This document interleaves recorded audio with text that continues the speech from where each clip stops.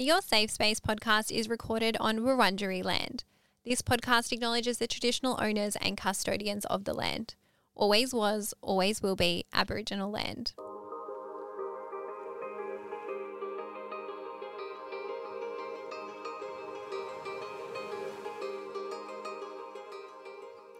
Welcome to Your Safe Space, the podcast. I'm your host, Adele Marie, and this podcast is here for you. It is a safe space for us to catch up each week to discuss anything and everything. And on today's show, we are doing another AMA on air. Welcome back, guys. If you are new here and you are clicking on Your Safe Space for the first time, this is a Ask Me Anything on air. I usually do an AMA Monday nights on my Instagram story, and sometimes I don't get a chance to, well, not sometimes, all the time, I don't get a chance to answer the freaking questions, and so I like to put them into a podcast episode, and this format has been doing really well. You guys have been loving it, and I thank you for that support. I thank you for coming back, and I'm keen to bring you another episode today. Now, I do need to preface this episode, and all these episodes really, this show is not a substitute for professional mental health support. We talk about a lot on this podcast: mindset, mental health, lifestyle, and some of the stuff is really deep and some of the stuff can be triggering. And so if you need professional mental health support, please check the show notes. But as always, this is our short, sharp, juicy Friday episode, getting you ready for the weekend. I always imagine you guys like listening to this while you're getting ready to go out or something, or maybe you're listening to it another time. But thank you if you are listening. Thank you for coming back. We are jumping right in with a juicy question. And question number one is, do you believe in soulmates? And I love this question because I personally do believe in them. Yes, a million times. I believe in them. And I guess I wanted to unpack it because I think there are a few different, sorry guys, give me 1 second. I have a little run sheet and the size font was like 8 and I couldn't fucking see anything. So I needed to fix that up. So back to soulmates. Yes. I'm going to give you my definition of a soulmate. I think there are a few different versions of what people think soulmates are. And I love that because we're all entitled to like our own opinion and our own perception and our own view on things. But to me, soulmates are people who feel like part of me or like the other bit of me or the other half of me. They're people I feel safe with. They are people who I treasure deeply. And I also hold the firm belief that they are not just romantic. They can be platonic as well. They don't even have to be people. They can be pets too.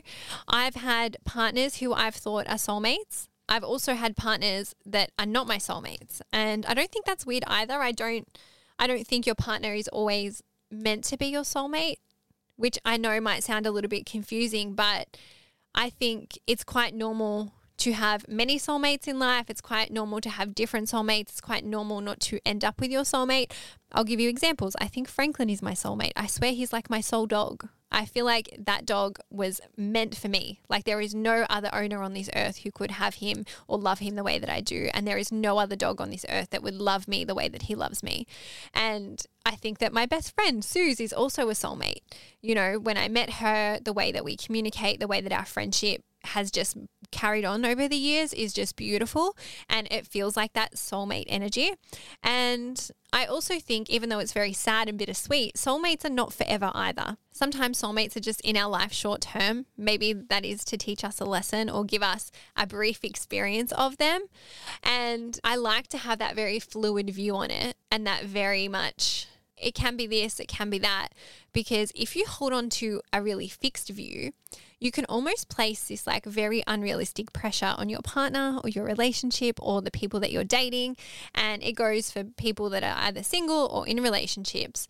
I think holding on to a fixed belief that your soulmate is this romantic, perfect person can be harmful in the sense that that's a lot of pressure to then go and put on somebody or put on a relationship to live up to that expectations.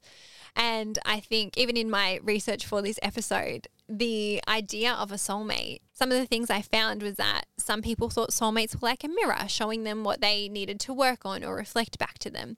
Some people thought soulmates were like their perfect match. Some people thought soulmates were just romantic, not platonic. And I think there's no really right or wrong way to think about a soulmate. Whatever way feels better for you is the right way to think about it. But I really just want to affirm that point that our partners won't always be perfect. Our partners won't always be a mirror for us. Our partners won't always complete us, and we shouldn't want them to. I would say, yes, I do believe in soulmates. This person didn't write anything else. So if you have other questions about soulmates, let me know, because I'm happy to keep talking about them. And I remember once I had written in an AMA that I believed that one of my exes was a soulmate, and I still to this day think he's a soulmate. We just didn't end up together, and that's okay. And someone was like, how could you think that? Like, that doesn't make sense to me. And it's like, well, just because we're soulmates doesn't mean it's a forever thing. And I feel like that belief has brought me more peace and has brought me more calmness and just like clarity and peace in my heart, knowing that, yeah, you can have soulmates. It doesn't mean they're going to be yours forever. It doesn't mean they're in your life forever, and that's okay as well. We should appreciate them while we've got them. We should appreciate them while they're in our orbit. We should appreciate them while we have them. If you have a partner and you think they are your soulmate, amazing. How fucking lucky are you? Not everybody has that, but I also think that that's okay as well. So if you're listening to this and you don't feel like your partner's your soulmate, that's okay. Don't panic. Don't panic. There's no need to panic about that. All right, question number 2. What is your take on dating someone you work with? And good question, because for the most part, 95% of the time, 99% of the time, it's fine. And I think it's normal. I think this because we as humans, if we work full time anyway, we spend 40 plus hours a week at work, right? And so the likelihood of us meeting someone through work, considering we spend so much time there, is quite common. This person did ask with the worried emoji though, the little sweat emoji. And so I'm not sure why you wrote that, but I want to unpack the other side where I think it depends. And some employers might have like a strict no dating policy. I don't know why they have that. It's 2023. Like, get over it. You're really going to stop people from being in love at work. Like for me, I think love and relationship trumps work. I think they're both important. But I think as long as it's not at like the expense of your career, or like you're not missing out on something in your career or missing out on something at work because of the relationship, and it's not doing you any harm, then I don't see the bad behind it. There is one circumstance where I think I worry a little bit and where I think maybe that there should be some caution. And that is if the person is within your employment but in a higher position than you, and I know you may not think that they might be preying on you, but if there is that dynamic where they're in a higher position and almost using that position of power to prey on you, that is where I worry. And the reason I say that is I was a corporate girly for a long time. I saw it and I experienced it myself, where someone in a position of power, not abused their power, but I definitely would say tried to use their power to get things that they wanted. If that is happening, if you are able to look at that, if you're able to take yourself out of the situation and look at it from the outside perspective, that's when I would say probably take a deeper look at it. I'm going to say, like I said, 99% of the time it's probably okay, but there's that other percentage of the time where maybe it's a situation like that where someone in a position of power is preying on someone younger or preying on someone in a lower position to try and, I don't know, get what they want. But yeah, for the most part, my take on dating someone you work with is fine. And I even think about that now. Like I have a manager, I have an editor. I don't really work with anybody, but I do spend a lot of time with creators. And I think, will I end up dating a creator? Maybe. I don't know. I think it's very normal and very common and almost, expected that you might end up meeting someone at work. And I'd be curious in the group, I will put up a post after this episode, if you have met your partner at work. I reckon there's a high percentage of you that have met your partner at work. All right, next question. What are your best tips for dealing with moving away? I experience homesickness and struggle being away from my family and friends. And this is something I've wanted to talk about for a really long time. Firstly, if you're experiencing homesickness, I know it can be so deeply painful and I know it can be so challenging, but it is a beautiful thing because it shows me that you have really good things back home, things, people. Maybe it's the place that you grew up, maybe it's got good memories, maybe your family's there, maybe your friends are there, that you are missing. It's showing me that you have something worth missing.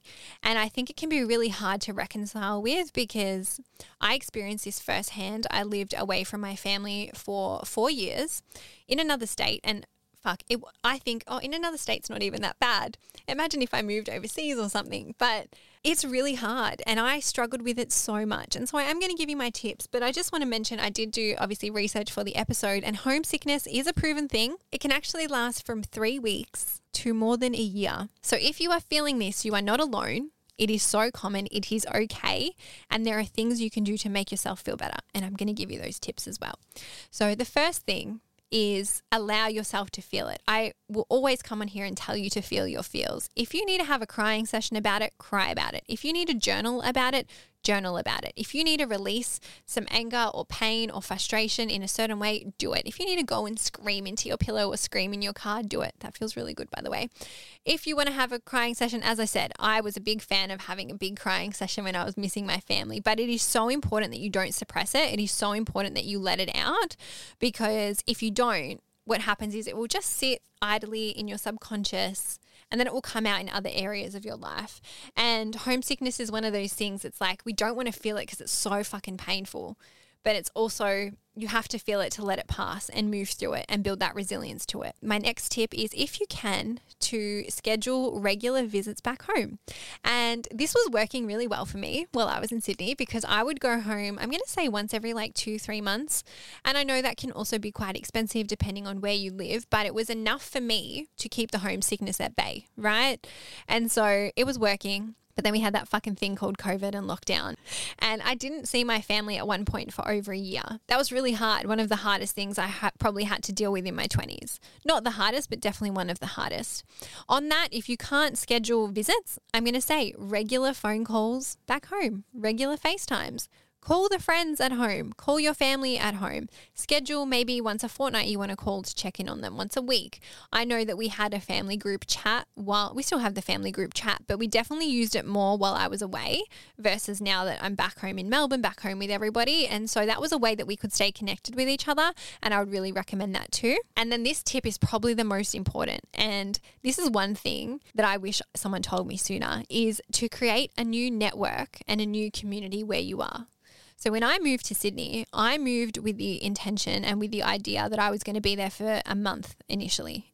When I moved to Sydney, I was just moving for a month. I packed a suitcase and I was staying in a hotel. I then got told I was staying for 3 months. Again, I was living out of a suitcase. I lived in a hotel for literally 3 months, guys. It was a very interesting time of my life. During that time, I would go home like every weekend. Work would fly me back like the Friday to Sunday, and I'd still see my friends. And so I made no effort at all to settle into my new life in Sydney. I made no effort to build friendships. I made no effort to build a community. I made no effort to talk to anyone. Because I was like, I've got friends in Melbourne. Why do I need to make new friends here? Like, I'm going back. Like, it's not a permanent thing.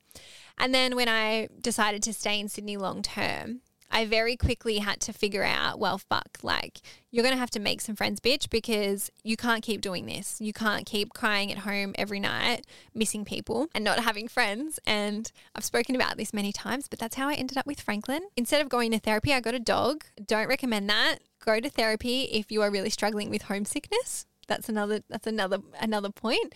But what helped me was then finding new friends, building new relationships, building a new network. And I did that through the gym. I did that through work. Please go back and listen to my episode, Making Friends as an Adult, because there's some really good juicy tips in there that would probably help you in creating that new network. And then my next tip is to look for ways to make your current space homey. So maybe it is putting up picture frames of home. Maybe it's bringing stuff from home to have in your space with you. I don't know what makes something feel homey for you. Maybe it's a certain scent. Maybe you want to get a diffuser or a candle.